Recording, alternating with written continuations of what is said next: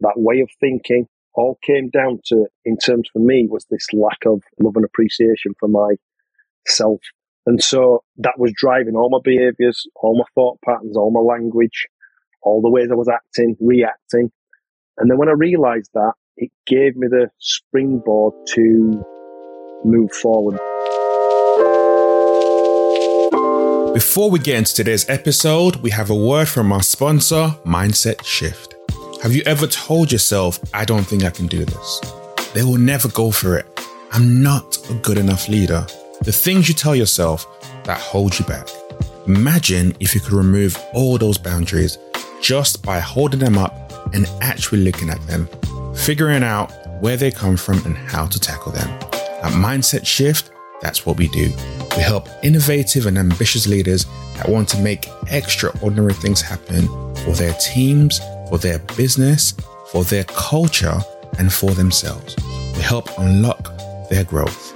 Through actionable coaching, workshops, leadership development programs, or speaking engagements, we create foundational people over profit environments, the kinds where productivity and innovation soar, culture, inclusion, and equity sit at the heart of operations. Are you ready to step out the box and take your organization to the next level? Contact us today at www.mindsetshift.co.uk. Enjoy today's episode. On today's episode of Everyday Leadership, I have the pleasure of having a conversation with the ex-footballer Martin Pemberton, who's played for a number of different teams over the years, which we're going to get into. And now he does a lot of work in the health, well-being and consultancy mental health space. Obviously, he's a speaker. And when you think about a football player and you think about health and well-being, I'm sure a lot of times you don't naturally put those two together. But you're going to learn a bit more about how that journey came about for Martin. And how are you doing, sir? I'm very well, sure. Thank you for having me. It's a pleasure to meet you. We've just had a little chat now, and I think we're going to have a good time. We're going to get a lot of things out there for people to kind of think about, because that's what we're about. I suppose it's that awareness, right? And that self-awareness is most important for people to be able to change themselves. And as you said earlier in the conversation, lead themselves first, and then that actually helps to lead on to rubs off on other people, and then they start to change as well. So we can't make people do things. We've got to kind of show them. It's like the old saying, you can lead a horse to water, but you can't make it drink. Yeah. But if you show it that you're drinking there, then they'll probably come and do that anyway, you know. Indeed. And I always like to go back to the origin story. And how did you get into football? Well, so a lot of times you hear people say he always had a ball at his feet. You know, he always was playing with the football. That I don't really remember that. It wasn't really something that I remember playing with cars and Action Men and all those other things back in the day before screens came along, right? But I think then my first experience of football was I think my mum took me to play, to train somewhere. And I enjoyed it. It was this weird feeling that I tried to explain to people of just felt very natural, very free. It was one of those times when you just kind of forget everything. There was a real love and passion for it. So yeah, and I started playing in my Sunday league team. And my dad at the time was working nights, so he never used to come. And my mum had said to my dad, "Oh, he's pretty good, you know." But my dad was like, just his mum. What does she? Of course, she's going to say he's good.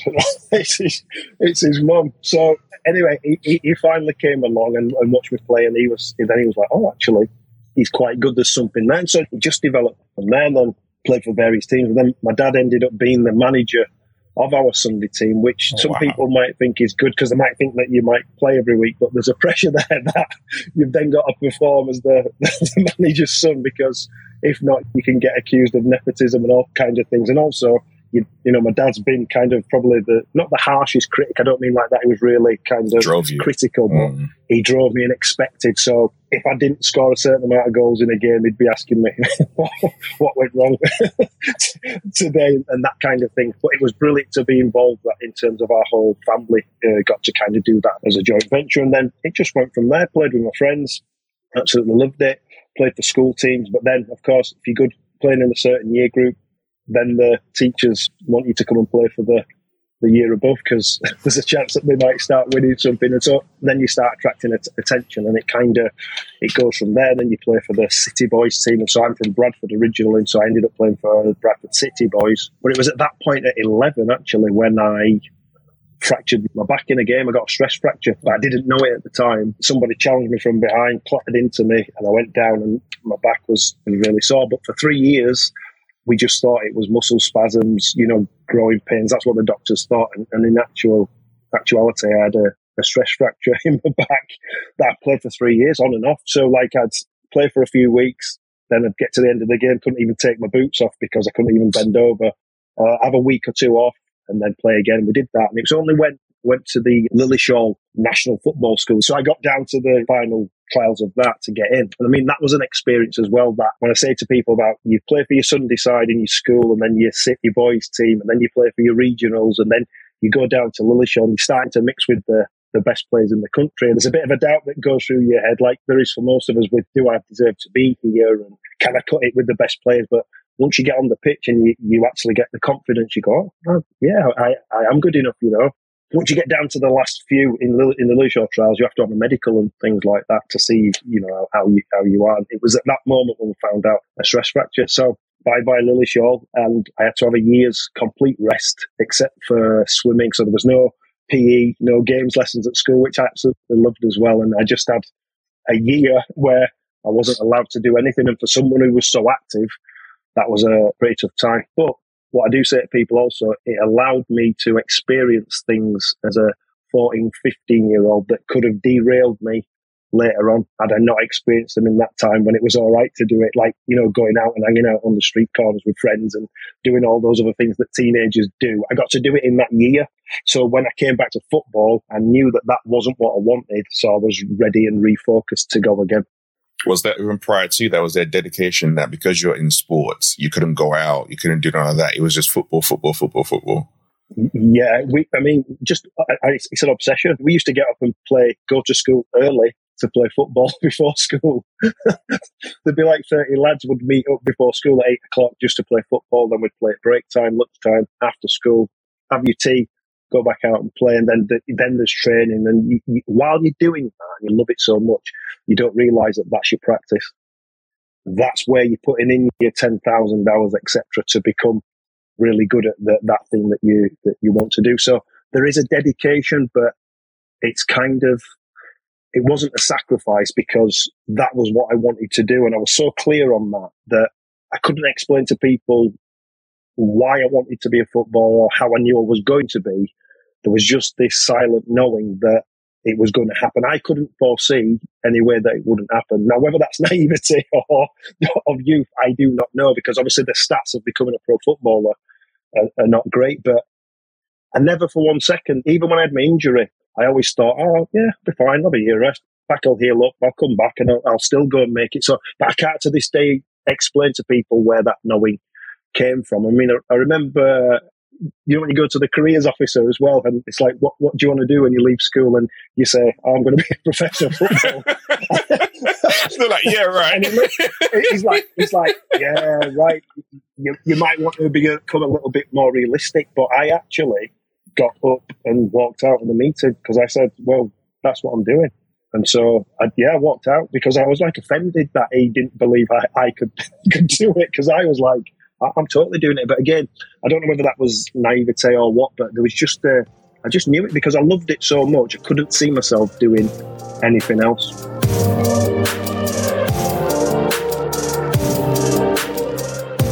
So you had no plan B where it's football and I'm going to make it, that's it. Yeah. I mean, I still, worked at school on, my subjects, because I say to people all the time, that's still important, to work on your academic studies. There was nothing lit me up like playing football, that feeling of complete kind of, I call it no mind. There's no thinking. It's just all instinct, and you're in that zone, and there's just a love of it that is, unless you've experienced that with something else, it's hard to explain to people what that feeling is like of playing on a pitch. It's just something that you love doing so much, you would do it all the time if you could. What was that comeback like for you after a year off? It was, a little bit. I suppose there's a tiny concern because you think, well, what's my back going to be like? But then, and again, can I I've been a year out. Have the rest of the players progressed? Have I been left behind? Can I still do it? And so, but again, once you get back in there, you see that your levels, you feel, you get confidence from that then, and then you proceed onwards. And then that was from 14 to 15 year out, and then 15 to 16, final year of GCSEs, and then offered a YTS scheme, youth training scheme, that a lot of people won't even know what they are nowadays, Oldham Athletic. So they were the club that I signed schoolboy forms at 14, went to their centre of excellence, and then was given a 2-year apprenticeship at 16. So started in July 1992. So finished my GCSEs June 92, July 92, gone. So I've gone from living at home to living at digs, and then you're in a football club where the demands are very high, and it's quite a sharp learning curve to go from being at home on kind of easy street and doing your GCSEs to then being in a football club where people are screaming and shouting at you to do this, do that. You know, you physically it's demanding as well. You've moved away from home as well. It was quite an experience. But even in those 2 years, even though we had jobs to do and boots to clean and picking up kit off the floor and bringing pots of tea and basically being a skivvy for people, but it's part of the process to learn and respect your ascension to becoming a footballer. And it's like paying your dues in a way. Now, you probably say that some of it probably went too far back in those days because, again, there was no line. But there's an element that I feel is probably where we need to be put in certain situations to be stressed to a degree to then expand and kind of grow. So I know that time for me, even though it was challenging and difficult, when I speak to some of the lads now, we probably had the best time that we've ever had because there was 12 of us in it together, a little bit of camaraderie. You're sharing the load, so to speak, but you're learning football and doing what you love as well. So that was a really, really interesting and educational kind of 2 years. You grow up a lot in a 2-year spell because you go from being a boy and what's expected of you as a boy to very quickly people expect you to produce what you would consider a man to be able to produce, you know. So it sounds like it was in that period of time in particular, it's the mental side of things that they were really working on inside of you to help you grow that side. I mean, the physical you already had and you're working on that regular basis, but the mental side, especially at that age, is like, okay, you're going to do a lot of menial tasks, which eradicate as much as possible the ego that can come about because I'm a footballer now, I've made it. So like, no, we're going to bring you all the way down. And honestly speaking, I'm thinking about it. The only thing that comes to mind is the different things I've seen on TV when they talked about YTS kids back in the day and how hard and bad it really was. So listening to you talk about you going in there was the best time of your life. I'm like, wow, that's a complete different contrast. Yeah, because as I said, there were a lot of challenging times, you know, and there was probably a lot of fear-based times. Like we say, sometimes you have to take a pot of tea into the first team dressing room. And so that in itself was an experience because you knew if that pot of tea wasn't up to standard, they wouldn't politely say to you, "Excuse me, Martin, can you take that pot of tea away and get us another one?" It was usually there'd be a hot cup of tea getting thrown at you and being told to go and do it again. Now, that's what I'm saying, that the culture's changing. I'm not saying that wouldn't be acceptable. It probably never was then. But there was a line where even though that happened, you understood that you had to potentially maybe improve in what you were doing. I won't recommend that works for everybody because obviously the fallout of that can not be great as well. But I understand an element of it to get you to have a standard for yourself. And like you said, eradicate that ego from your mindset so that you can concentrate and learn your trade. Because, you know, while you're picking up sweaty underpants off the floor and cleaning up all kinds of stuff and looking after someone, and if you're not doing that to a high standard, there was a consequence for that. And so some people might go, that's quite harsh, but actually in reality, there was a good learning process to go through because in some instances, you wouldn't make those mistakes again. You'd learn from the experience. And I don't mean physically like anything would happen to you, anyone would put their hands on you. But for example, if you were packing the football skip for away games and you forgot a piece of your professional kit, like your shin pads or whatever, it didn't go in the skip, there'd be a physical kind of consequence to that where you'd have to go on the rowing machine and you'd have to try and do 3,000 meters in 12 minutes. And if you didn't do it, they gave you a little rest and then you had to do it again. But you didn't forget to put those things in the skip ever again. So while people will go, wow, that's a little bit harsh, actually, there was a steep learning curve to be focused on what you needed to do and be organised in looking after your professional. Did all 12 of you make it through, or did anyone quit? No, everyone got to the end, but they only take on so many people who were there at the level that they thought were good enough. So there was 4 of us that came through in that kind of after that 12, which was probably quite high, because when we had a chat before starting, the PFA come in and have a chat and said there'll only be probably 2 of you will make it out of the 12. But I remember me and my friend, who he also played football, we kind of looked at each other and thought, what is everyone else going to do? Because those 2 spots, those 2 spots are ours. Like, do you know when you speak? You know when you've got he's like, he's my best mate. You know when you look at your friend and you know what they're thinking, and you're thinking the same. And we were like, it's only 2 spots. Like, well, those spots are taken. But again, I want to convey it's not because we thought we were better than other people. We just had this belief in our own ability, if that makes sense. Yeah, because I know that sometimes people can go, well, that's a bit arrogant. It wasn't, because we never thought we were better people than anyone else. We just had a certain way of playing football that we felt maybe was at a different level to people. And that's why I often say to people now when I speak or go work with people, is it just because you're good at something doesn't mean that you're better than someone.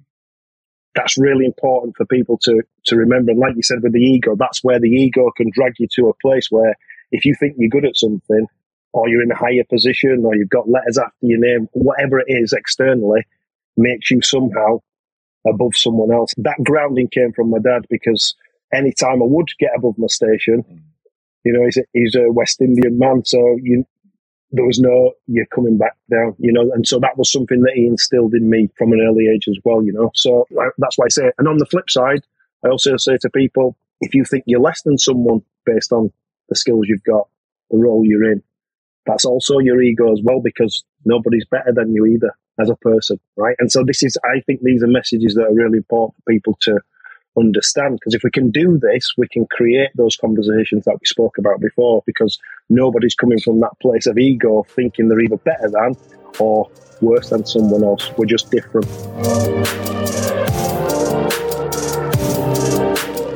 So when you think about ego, and then you scale out your career, and obviously you move from Oldham, you play for all the different teams all the way throughout. You're going out week in, week out. You've got thousands of people cheering you on. What was that feeling like, and trying to balance the ego and that crowd adulation that happens? Yeah, well, I think that's the drug, right?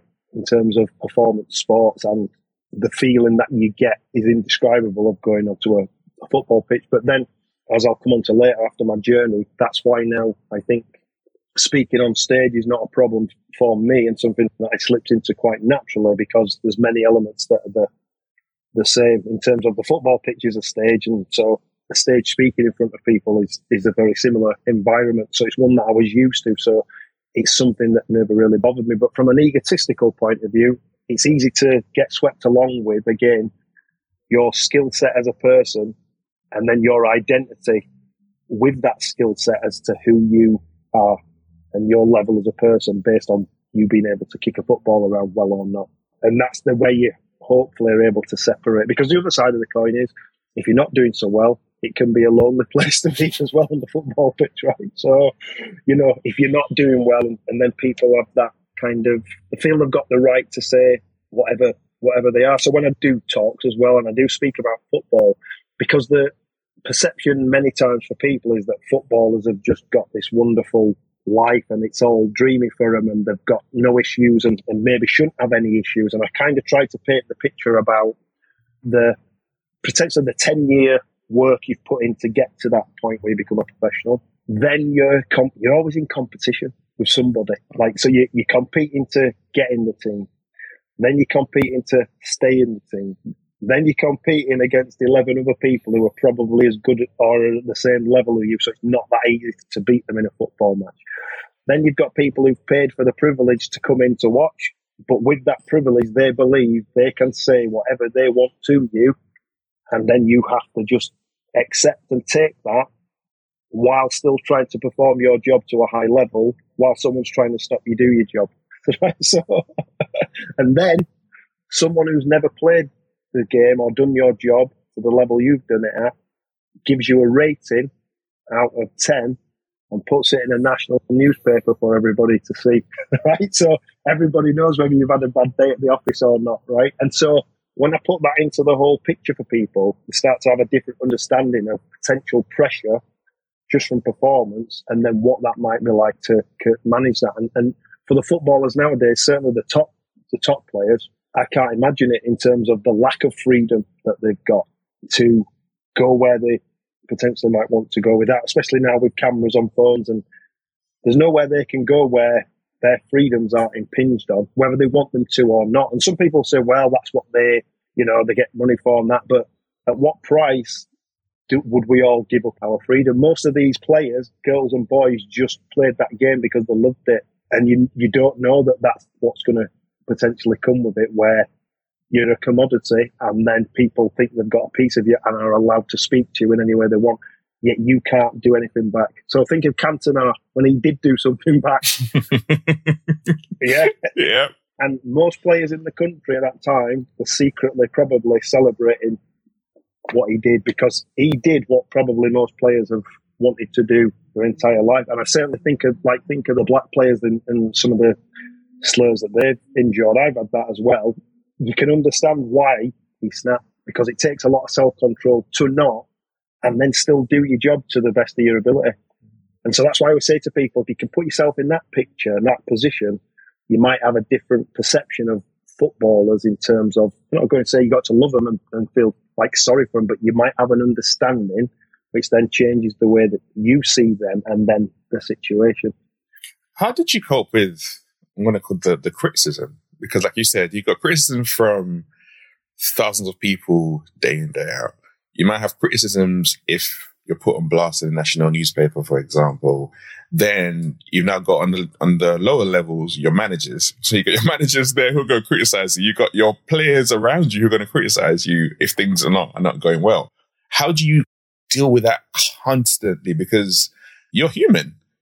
You learn to put up a shield, or you put your armour up, right? And that's where potentially the ego can come in as a useful tool, because then it can grow to protect you a little bit. I always say my ego's kind of like a bouncer or a protector, like a, personal bodyguard. Now, he will protect me when I need it, but he hasn't got the skills to be at the front of house, so probably won't negotiate very well, won't speak very nicely to people, but he'll get the job done if I need him to come in and do it. But the problem can be when the ego then takes control and is at the front of house, as I say.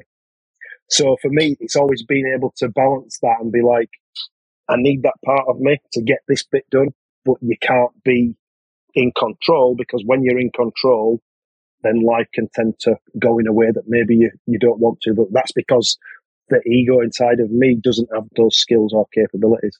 Very good at some things, but not what I need it to do for me to go through a life where I want it to be peaceful and calm and happy. Because we all have it, don't we, when that you feel it, when you feel your blood boil, or somebody says something, it's there ready to strike or to defend or to make someone else wrong and tell someone what you think of them and put them in their place, right? And it's being able to manage that to the best of your ability, but only through practice, I think, is that you are able to but you have to be able to see it and understand it as well. And many people don't, so then it can become a real issue. But that's why I would say that you raise your armour, because you have to, because imagine people, you're constantly getting criticised, aren't you? So it's being able to embrace that and then take that forward. But again, in football, I think they're learning this now.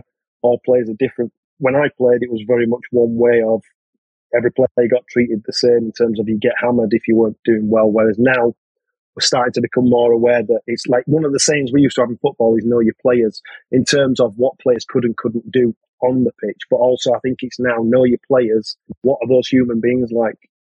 How do you get the best out of them? Will giving him a bollocking, is that really going to get the best out of that person? Some people thrive off it, right? Because they want to prove people wrong, but others need a little bit of an arm round them. They need a conversation.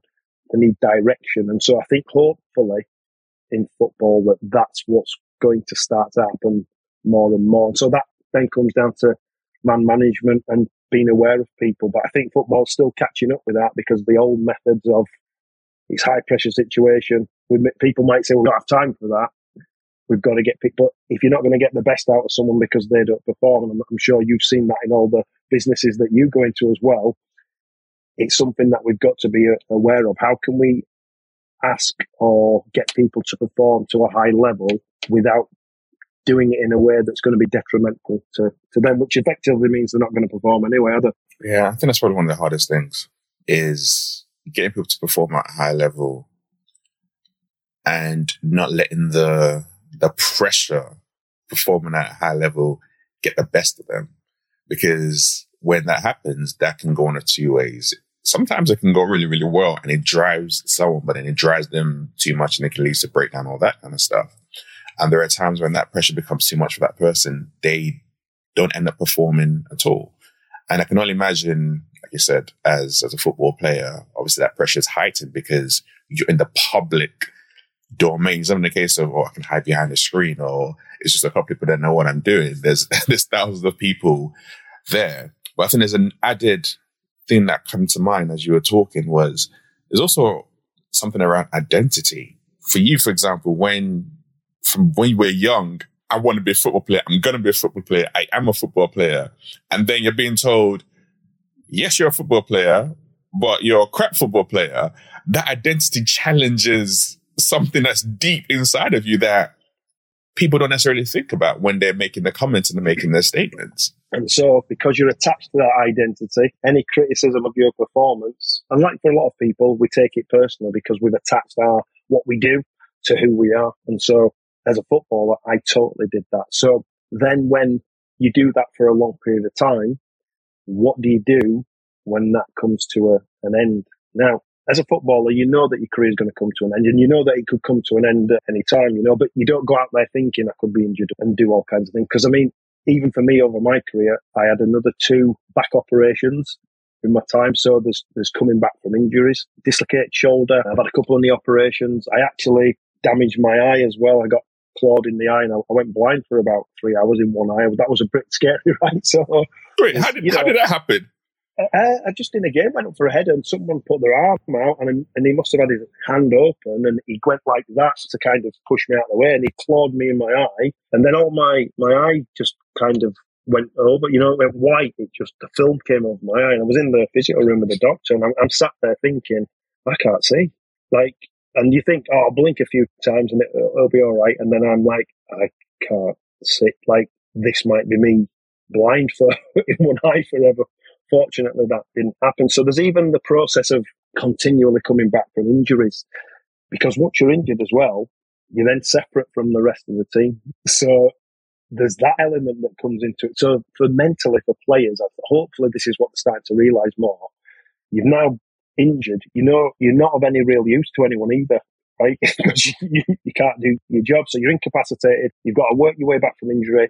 You don't really see the rest of the lads that much because you're training, doing stuff with the physio. So there's also that part of it. So there's that fear of missing out as well. There's the battle with yourself to come back from injury. Again, what am I going to be like when I come back? First, I've got to get fit. Then what happens when I come back? So it's only when I've looked back at the end of my career and I've thought, actually, you've been through quite a few different scenarios where you've had to maybe be resilient or you've had to, come back from injury. There was a time when a lot of uncertainty as well. I was on a month-to-month contract at one club for a while and I got injured. I just signed for a month. But I got injured at the start of that month. So I thought, well, nothing's changed. I've been injured. I'll get fit. I'll go in. I'll get another month. But I went in to see the manager. He said, no, we're letting you go. So I was then out of football. So that dream that you talked about, that thing, that identity, at that moment in time came all crashing down. So then you're like, well, what's going to happen? So I basically just went away and hid for a good month. I went out a lot and it consumed a lot of alcohol. I didn't read the papers. I didn't want to know about football or anything. But that was all, of course, just all a strategy to protect myself from the hurt. There was embarrassment, I think, as well in that. When I look back now, you're no longer the footballer. What you're going to be, that ego, you're going to be just like everybody else, right? Because people react differently to when you tell them what you do. There's all that kind of stuff. And then I started playing non-league football. Someone persuaded me to start playing. And then I did a role as a security officer down at a benefits agency in Bradford. Did that for a year. played semi-pro football, got the confidence back, and then moved clubs. And then the manager at that club, who I'll be forever grateful to, got me a trial at Mansfield, who were back in the Football League. And I went for a trial there, and I had a 2-week trial, did really well, got injured after my first week. So all the thoughts of injury, I'm like, oh, but the manager came to me. So this is where I talk about good communication and understanding people. The manager at the time, Mansfield, just came to me and said, listen, I've seen enough of you in the first week. I'm going to sign you. So the relief then of, I've got a year's contract now.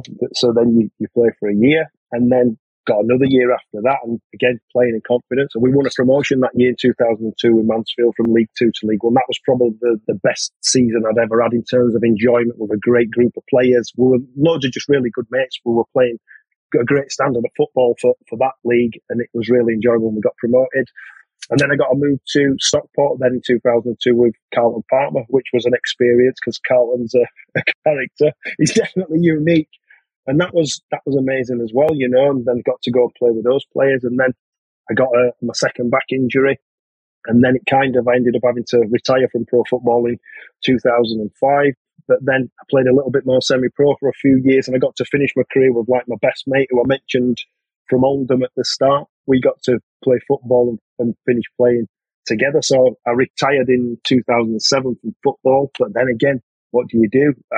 I knew I wanted to kind of help people, but my family friend got me an interview for a role for a learning mentor for disadvantaged children. So I went and did that. And I did that for 6 years. So trying to help them with their reintegrations back into school. And I always say when I do the talks is that I swapped one environment of getting kicked, racially abused, spat at for another one. But I just got paid a lot less money to do it, right? So that was another part of my growth and learning. And in that time also, I'd met someone, got married very quickly, and then became a dad as well. So within like a calendar year, I did all that. And so eventually it took its toll, right? And 2013, I ended up going off work with man flu. So we know how serious that is. And I've been part of a power struggle as well within that organisation, which I was the person who both parties came and vented to, and I wasn't on anyone's side, but there was a bit of pressure from that. So I went off with, I wasn't well, and then I was due to come back, and I was sat watching TV with my daughter, who I think she was, what old is she now? She'd be 5 at the time, just coming up to 5. And all of a sudden, this wave of emotion just came over me, and tear just started rolling down my face, right? And so I was like, well, this is not like the man flu that I've had before. This could be a little bit different. So, but I didn't want to cry in front of my daughter, because again, you think of that, all these stereotypes, again, macho, coming from a male-dominated arena of football where you don't show weakness, it's frowned upon. So I removed myself from the room, and then I just kind of broke down when I got out of the room to my wife at the time. And then she said, well, maybe you need to go to the doctors. So I booked into the doctors, but then I was then worried about what the doctor was going to say. Like, what if the doctor said, there's nothing wrong with you? Like, just get to work and stop being so soft or stupid. Right, that's what was going on in my head. So then I worried all night about going to the doctor. And of course I got there, and, the doctor was fantastic and very compassionate and listened and signed me off, which it was just coming to the summer holidays. So that worked out really well. And he put me on some tablets. It recommended them, like many people did, doing at that time. I would have taken anything just to kind of deal with this. Because the thing I say also, it was like having a big slab on my chest that, if you're doing the bench press, you can't lift anymore. That's how it felt when I hit that moment of the emotional weight. Yeah, weight was just, I just felt like I can't lift this anymore. Like, and I just need help, and managed to get into some counselling sessions. Luckily, and I say this as well in the talks, in Leeds, there's 800,000 people. Someone had just either finished the course of sessions or had cancelled. So there was a spot that opened up for me. Now, if that hadn't have opened up, I would have had to wait another 6 weeks to speak to someone. Now, I don't know what would have happened and transpired.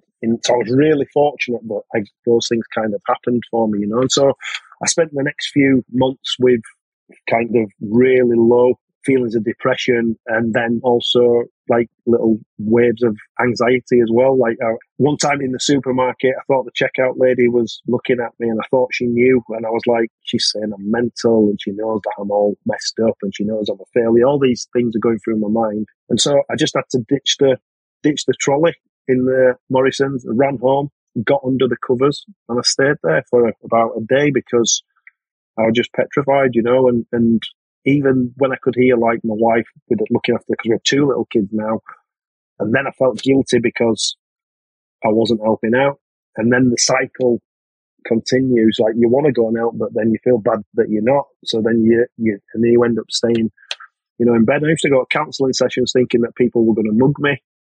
So the fight or flight kicks in, and you're like, well, I need to go to counselling, so I can't run. I'm going to have to fight. So I'd like pick the biggest guy in the group, and I thought, right, I'll smash him first, because in my head I was like, if I nail him, the rest will know that I'm not to be messed with, right?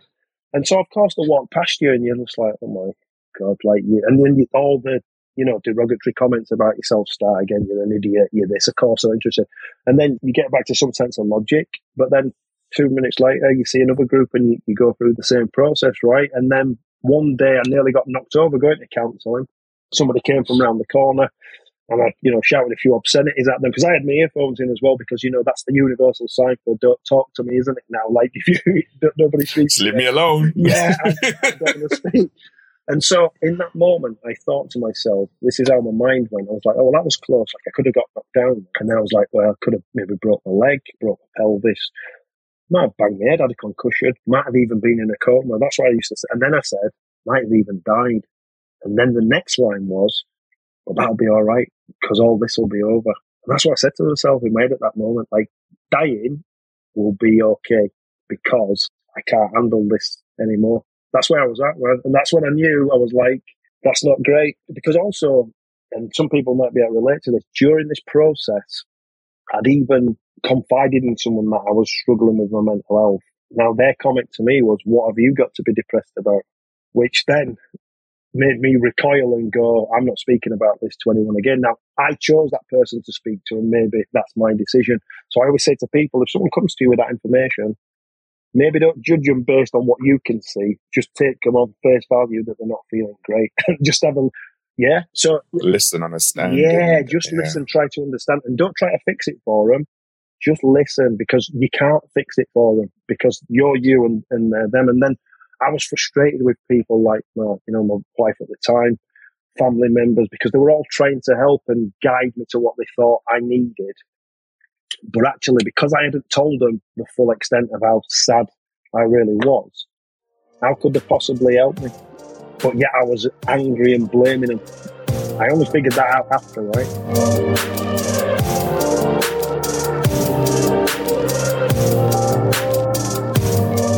What was it that stopped you from actually really sharing what was going on with you? Because your wife was the one that told you to go to the doctors. Was it just that statement from that person, or was it other things playing out for you? Well, again, the identity. See, I didn't know at this time that a lot of the stuff that was driving my behaviour was coming from this loss of identity, loss of self-esteem, value, load of ego kind of behaviours in many ways. You don't know these things, so your behaviour, when you look back, you go, I can understand, because you're trying to replace what you've lost in an attempt to rediscover yourself in some way or to fill some void, but it cannot possibly be filled. So you'll go out drinking, you'll go out gambling, you'll go do whatever, all these other things that you try to do to take the pain away. Ultimately, you have to fill that void. So I say to people who are doing all these things, maybe you might want to just stop and come back a little bit and look to address what it actually is that's the issue for you. Because when you find out, you're then able to do anything about it. I don't think many people don't know what it is that's bothering them so much, that's leading them down this path, so they can't do anything about it. All right. So once I kind of hit that point, I then started to kind of speak to people about it. But it's a difficult conversation because, again, all the stigma, the beliefs about being a man come into play. You know, as a man, sporting background, that environment, culture. Stan Collymore, when he came out and said it, what happened? He got ridiculed, didn't he? He got absolutely hammered. So that's in your head. And also, I've heard other people say, oh, just speak to someone. Someone's there to speak to you. And I said, that's great. But if my belief as a man is that this is a weakness,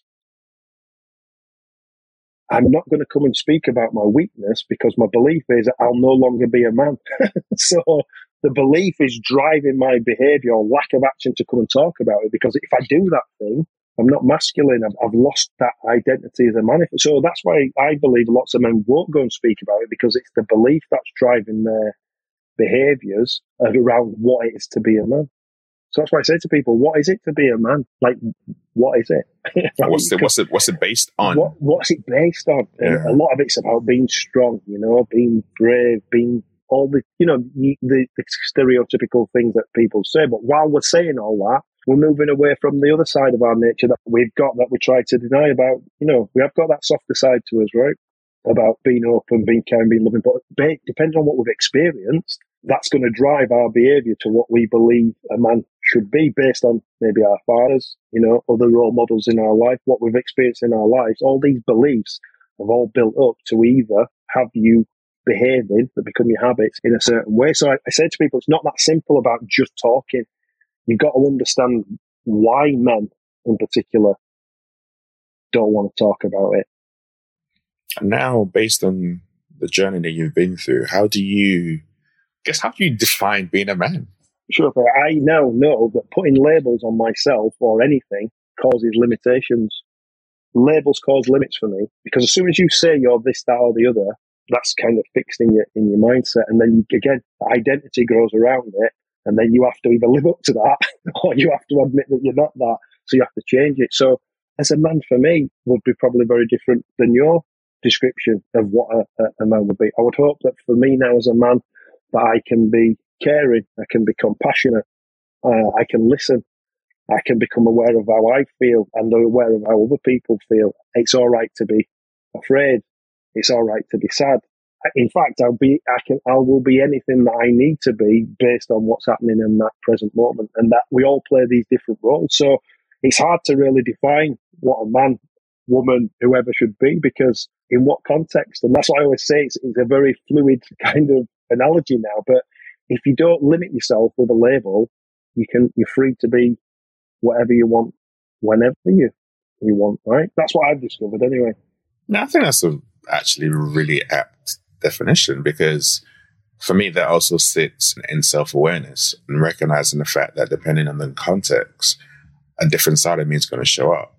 If I'm talking about mental health, for example, a different side of me is going to show up, which is going to go against the stereotypical views of being a man, but that's me being there for that person. I want to show up differently as a husband, as a father, as a friend, in so many different, but that's not me being fake. That's me recognizing that I'm multifaceted, and therefore I need to give different sides of myself to other people depending on the situation. However, I also have that understanding of who I am, rather than, and I guess a very good way you put it is, when you previously looked at who you were, it's like football player, life's all together, why am I feeling this way, that other people, that perception, all those different things mounting up in you, or I'm a man who's so strong, tough, behave and think a particular way. How can I be crying? Like, even when you said, like, I had to go with all those different feelings are one view, or the other one is actually, I don't need to be defined by all of that, because those are things that have been put on me just based on society and other people. I get to define who I am. I get to define how I see myself. I get to define how I show up. And that's the difference that being able to do that and have that self-awareness makes. Yeah. And so this is then when the things that I speak about now kind of came to light. So when I suppose that the point of transformation happened was probably the most painful time in my life, but it was also the springboard to change. So I was doing an NLP practitioner course, one for professionally, but also I think I went for, knowing what I know now, I was meant to be there with that person who asked me the question that led to my breakthrough. So I was speaking to the instructor, and I'll be forever grateful to this lady, because we're having a conversation, and then she just said to me, "Martin, do you pay your friends and family? Do you pay them?" And I was like, what? I said, "What do you mean?" She said, "Well, by the way you speak about yourself, I'm surprised that any of them would want to be around you or associated with you if you didn't pay them. And in that moment, I knew exactly what she meant. That again, due to the identity, loss of identity, zero esteem or value in myself, was not worthy of people's love because I didn't have it for myself. That's what she was getting at. And in that moment, it was like I had this epiphany where I could have run out of the room, and it actually was in like slow motion. I thought, she's got me here. Do you know, like it was like checkmate. She's got me. I'm either going to cry my eyes out now, or I can run away. And so I said, you either stay. This is a pivotal moment for you. So I stayed, and I did cry, but it was a moment that gave me a bit of clarity. Therefore, that had led to all my behaviours for those last 6 years. That way of thinking all came down to, in terms for me, was this lack of love and appreciation for myself. And so that was driving all my behaviours, all my thought patterns, all my language, all the ways I was acting, reacting. And then when I realised that, it gave me the springboard to move forward. Because this is the other thing I say to people as well. I've had people call me in those lower times and just ring to see how I was. And so you think you'd get off the phone and you'd be quite happy about that. I actually would then burst into tears because I realised that they cared about me more than I did about myself. So people would call to say how I was. We've not heard from you for a while. How are you doing? Oh, I'm all right. Get off the phone, cry my eyes out, because that lack of appreciation for me, based on what I could do, not who I was still there. So I started on this process of recovery and doing the things that I kind of wanted to do. And I decided to come off my medication just because I wanted to experience it for real. Even the pain, like I needed to know, like I don't even take paracetamols and stuff for headaches, because I like to, people might say it's a bit strange, but I like to be aware of, and I want to know what the feeling is, right? You don't want to numb the pain. Yeah, I want to know, because then I can deal with it and move through it. If I'm numbing it all the time, I never get to deal with it, which is what I've been doing as well in various ways, not just with medication. Started on this process, looking after myself, doing different things, and then I'd get so far and then I'd fall back again. Something had happened and I'd be back in that dark hole again and thinking about, not wanting to be here and stuff. And then I'd progress again and I'd fall back. And so I think I did it 3 or 4 times, and it was on the third or fourth time I thought, I've had enough of this. Like, I can't, but not this time I've had enough, I want to die. It was like, I want to find out what I'm doing, because I've been feeling good at times. So what is it that, and so I was like, right, I need to assess what I'm doing when I'm feeling good. Because it also occurred to me, people very rarely do that, because we're just happy we're happy. We don't understand why we're happy. And I say to people now, if you're buzzing, go away and look at what you're doing on a daily basis. I looked at what I was doing. I wrote them down, all the things that I was doing, or the areas that I was covering, and there were 11 things. And so, obviously, then the links to football, there was 11 things. So I immediately saw this team sheet with these 11 players on a pitch. And then I remember that managers used to say to us before squad numbers, and I had this voice in my head that said, if you win your battles 1 to 11, you win the game. And then I thought about football and how it's very much like life, that you're not always in the ascendancy. Even if you're playing against the team that you're better than, they always have a spell in the game. And I thought about all the games I've played in. There's always a time when you're up against it and you're scrambling to keep the ball out of the net and the crowd shouting at you and all these things. And I said to myself, what do we do in those moments? Well, we got 2 banks of 4, we regroup, we weather the storm, and then we start to move forward again. And I thought, isn't that like what we do in life? What do you do, Martin? I said to myself, when things are going not great for you. And so I was like, right. And then I started to look at these things, and then I've started to look at them and develop them. And I thought, this is not just about my mental well-being recovery. These areas that I talk about are universal for everybody in every area of their life. And if they became more aware of them and started looking at them and working on them and essentially managing your own 1 to 11 to make sure your players are all playing well, they're going to win the game. So that's how it all started to move forward, right? This 1 to 11 thing. That's where it came from, and that was the origins of it. It came through my own experiences with mental health. Where's the 1 to 11? What are the 11 things you have on the board? Acceptance and responsibility. That's the anchor point of the 1 to 11. And I say, if you imagine a team sheet, that's the goalkeeper, because you've got to have a really good goalkeeper, because if you don't, you concede a lot of goals, you're never going to win a game. So acceptance and responsibility, because I had to accept the lack of self-appreciation and love, which was the bitterest pill to swallow, but I had to accept it because it was that lack of acceptance from losing my identity that was causing me a lot of problems.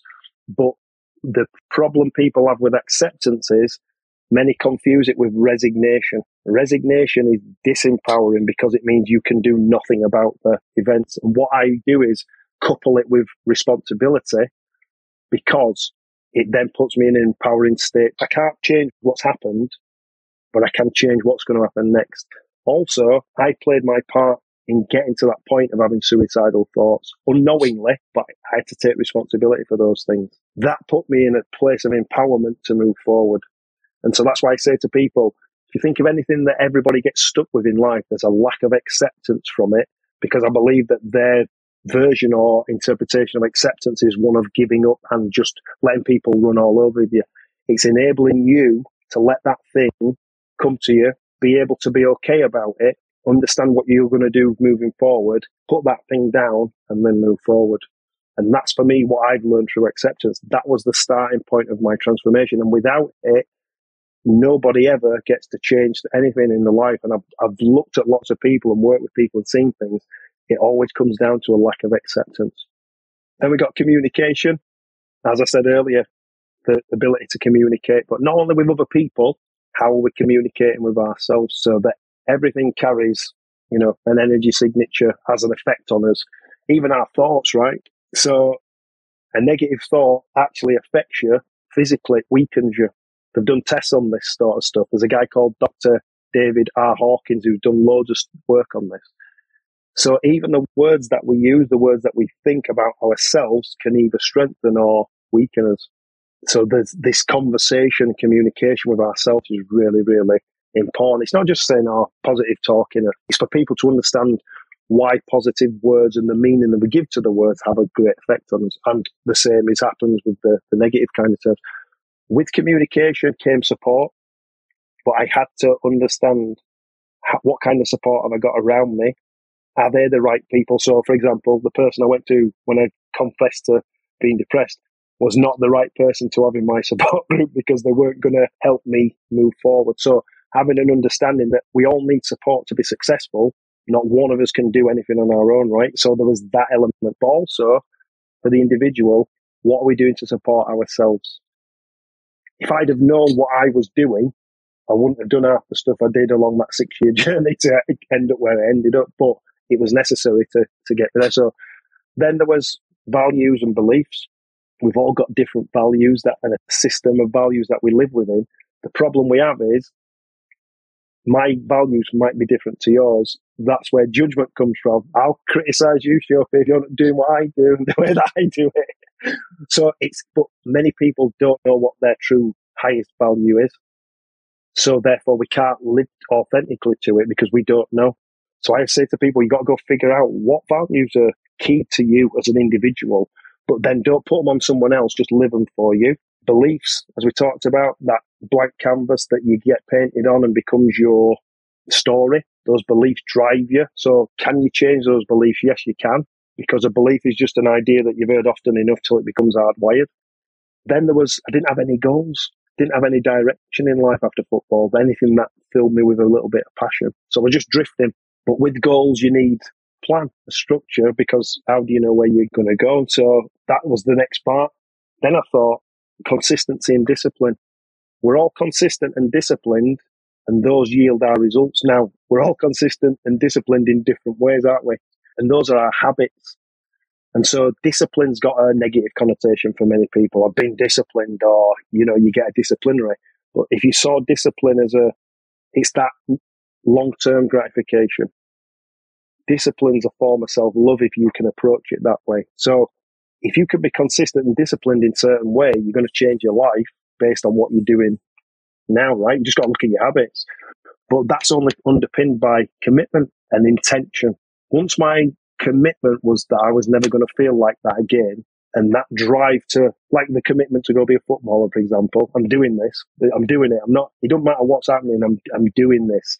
That's the same commitment that I've had on this mental health recovery journey since I made that transition, that underpinned is commitment to continue to do the things that I do and think the way that I think and challenge myself on a daily basis. That's commitment, and that's what I have to have, because I say to people, I could go back to those depths pretty easy if I stopped doing what I'm doing. It's in me. I know it is, and I can, not a problem.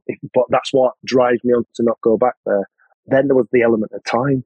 Time is this thing that runs our lives, and like, we're either investing time in yourself, you're either spending time intentionally with people, do things you love, or you're wasting a lot of time. And how many of us waste a lot of time, right?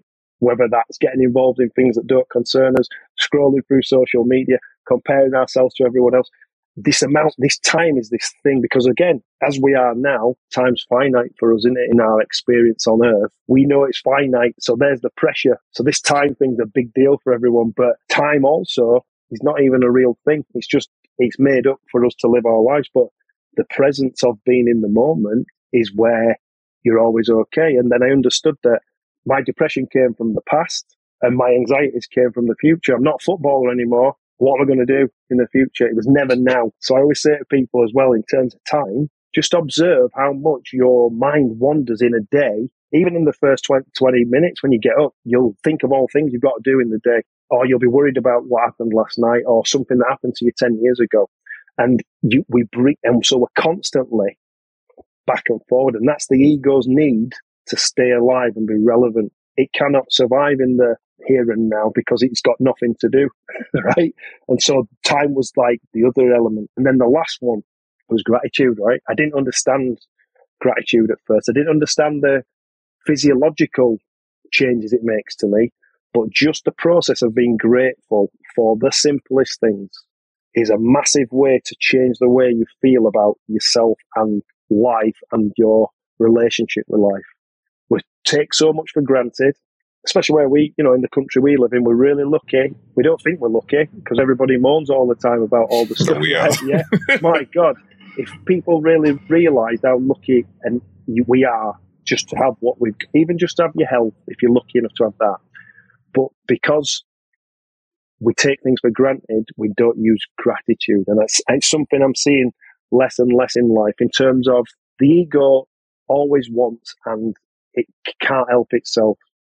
So we'll chase the next thing, we'll get that, but we won't be grateful while we're doing it or appreciate the journey. We just want that thing. And then when we get it, it's all right for about a minute, and then it doesn't satisfy us anymore. So we go after the next thing. And that's the culture we're in now, where everybody's chasing all this stuff outside of themselves, looking for acceptance, looking for recognition. They're comparing themselves. They want to be better than other people, to say that they're better. And that's the epidemic of our society right now. That's the mental health epidemic we've got going on, is that the ego is driving all these behaviours that we've got, where people are seeing all the differences. They're being horrible to each other. They think if one person does well, they can't do well. They don't celebrate people's success. It's all competitive based, being honest. If you get chauffeur, then that means I can't have. So now I don't like you anymore because you've got something I want that's going to make me happy. But actually, what you've got probably won't make me happy. But I don't know that, but I'll still chase it, right? That is insanity for where we're at right now. So you can't fill the void outside yourself. I know that for experience. You can only fix it from within. And that's where we're missing the point, because we can set up all these things and we can focus attention onto it, it's absolutely essential that we bring all these things into the light. But my thing is then, but what now? What is the next step? Because I don't think we're giving people anything tangible that they can go away and think about to look at, become self-aware and have an awareness of self.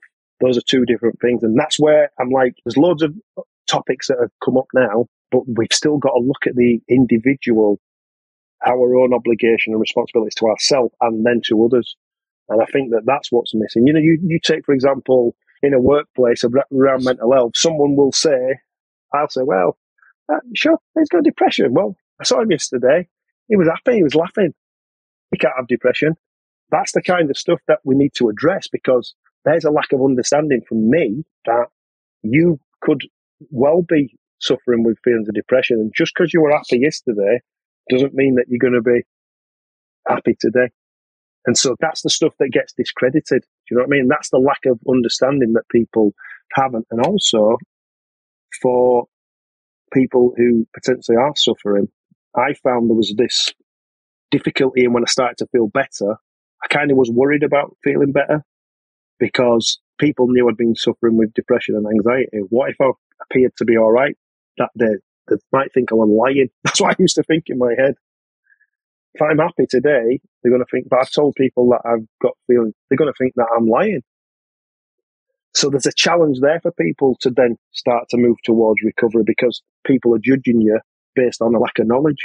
So I'm thinking about what you just shared right now. I was thinking about the framework and that you've created, the 1 to 11, and how that flows into so many different areas. I think I saw you shared it previously, but actually listening to your journey and how you got to this space, how you got to create this, and how you had to experience certain things to be able to create this makes it come alive so much more. And I guess when we're talking around whether it's support, communication, or the values that we have internally or people have as a wider spec, if you're looking at organizations, and those areas as well as like discipline, commitment, consistency, gratitude, all of those things, if we embody them and we look at them both on a personal level and then looking at a professional level, they play out on such a bigger, massive, wider scale. So really like appreciate you sharing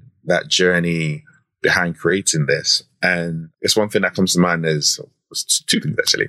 There's one, what do you want to see happen with the framework that you've created? I have this vision where someone one day, me and you might be talking, and I'll say, "Sure, hey, Dad, I'm struggling with this," and I'll be talking about a situation, and you say, "Martin, why don't you just 1 to 11 it?" And I'll go, "What? What's that?" And then you'll tell me, or I'll know about it, and I'll go, "Oh yeah, I will," and I'll go look at that area where the issue I've got, there's the problem, and I know that that's the thing that I need to go away and work on. So, for instance, it could be communication. I've had a big argument with my partner. Why don't you just 1 to 11 it, Martin? What do you think the issues are? Well, actually, communication. Yeah, I didn't listen. I was shocked. My ego got in the way. I couldn't accept that, that was said to me. I didn't take responsibility for my actions. Imagine if, like what you said, if we help the individual to become aware and change, we change the collective. We change the environment within cultures, within businesses, within schools, within families, because the individual has an awareness of these areas that are universal and ever present. I didn't create them. They are just there, but I don't think there's a focus on them for how each individual uses them. And so if we can create that, we could create some real amazing change that's not a difficult concept to kind of understand once you've had it explained to you or been taught it. You can start to look at it. And so I use it every day. I put a video on yesterday. Do people get you mad or angry, or do you get angry with people? And so I've had to work on that for a long time because people are just people. I make a decision as to whether I get angry with them. Now, there's me accepting that and taking responsibility for my feelings, not putting it onto the person who's acting in the way that they're acting based with the skills that they've got.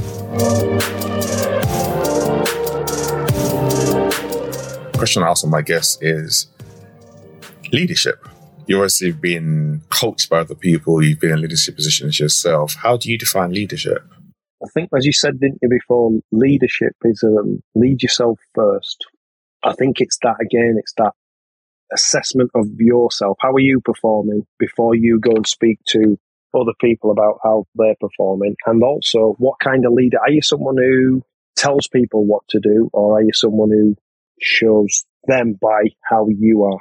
And so I would say that leadership is about having awareness of self first. What's your leadership style? What's your impact on other people? Because you'll know, if you're aware, you'll know. Do people follow you and do what you want because they're frightened of you, or because they respect and love you and want to follow you? Because we used to have managers who we didn't really like, but then we had managers who we'd have run through a brick wall for, no questions asked. Do I want to be someone who's a leader who tells people and shouts at them all the time? Or do I want to have that respect that comes from within and the way you treat people? There's a saying about power versus force, and I would say that force is trying to get people to do what you want them to do, and power is where you don't have to do anything and they just do it anyway. And so maybe some leaders could start to look at that. Are they coming from power or are they coming from force? So true. And how can people find out more about you, the work you do, the 1 to 11? Yeah, well, I'm on LinkedIn as we met on there. My email is pembo1to11, so number 1 with the word to 11@gmail.com. I'm on Instagram at pem1to11. And basically, for me, it's just about coming and speaking to people about mental well-being and talking about the importance of that, not just at work, because as we talked earlier off camera about leaders away from business, employees away from work. It's not just about well-being at work.